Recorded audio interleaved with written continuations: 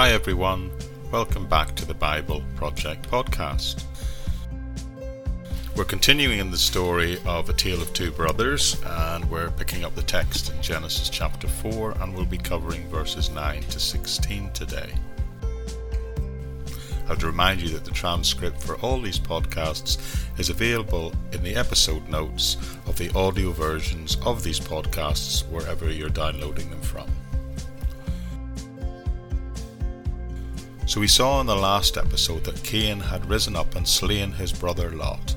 So let's see what happens next and pick up the text in verse 9. Then the Lord said to Cain, "Where is your brother Abel?" "I don't know," he replied. "Am I my brother's keeper?"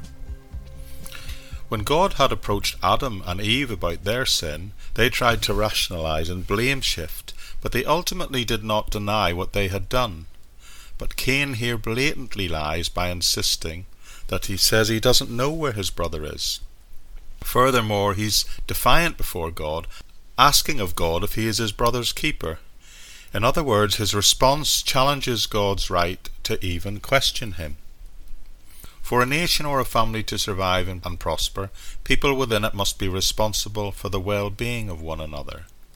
Cain's answer should have been the opposite. It should have been, "Yes, I know where my brother is because I feel responsible for him. I am my brother's keeper."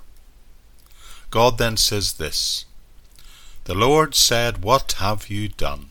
Listen, your brother's blood cries out to me from the ground. Now you are under a curse and driven from the ground, which opened its mouth to receive your brother's blood from your hand. When you work the ground, it will no longer yield its crops for you, and you will be a restless wanderer on the earth." In other words, God says, "I know where Abel is, and so do you, and you are guilty." When you see that God places him under a curse, please note this is not a curse of eternal damnation. This is an advancement of the original Adamic curse from chapter 3. And now we'll see that there will be even greater difficulty in raising food. I think the way we could put it, that this for Cain is a case of being sentenced to hard life with hard labour. And furthermore, it tells us he's going to be a restless wanderer, meaning he will be destined to wander around endlessly looking for a more fruitful place to grow crops. But there's more. Let's pick up the text in verse 13. Cain then said to the Lord, "My punishment is more than I can bear. Today you are driving me from the land, and I will be hidden from your presence. I will be a restless wanderer on the earth, and whoever finds me will kill me." But the Lord said, "Not so.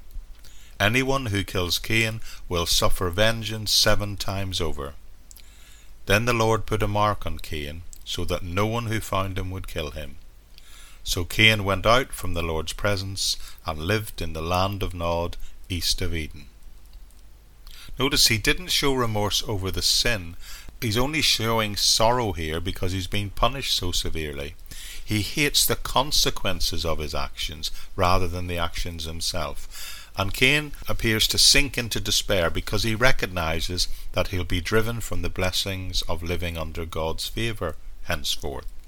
So he's complaining about his punishment and the fact that he's scared people will want to kill him if they recognize him and know who he is. But then God does an amazing thing. He protects Cain by issuing a decree that if anyone kills Cain, they will suffer 7 times the punishment. Thus, as a warning to others to not go the way of Cain, and as a way of securing his safety from human vengeance, the Lord sets a mark on him. God does not approve of vengeance. "Vengeance is mine, saith the Lord." So although he judges Cain, he also protects him from human vengeance. Alright, all we've done so far is look at these first 16 verses. And what has happened in these opening verses of chapter 4 is we see God identify and trace the offspring of Cain in order to show us what will happen later to the line of Cain.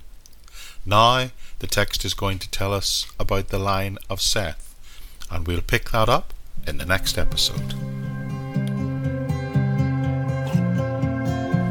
Okay everyone, that's it for this time. Thank you for joining me.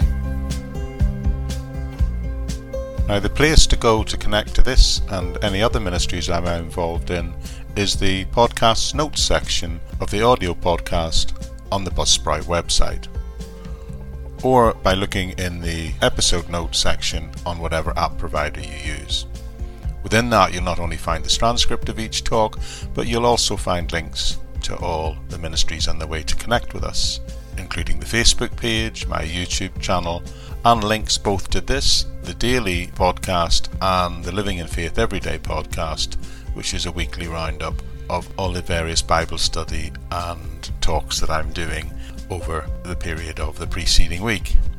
You'll also find links there to my SoundCloud and my Bandcamp page, where I create the background music and the sound design of these podcasts. But with that, all I'd like to say is thank you for joining me, and I hope to join with you again very soon.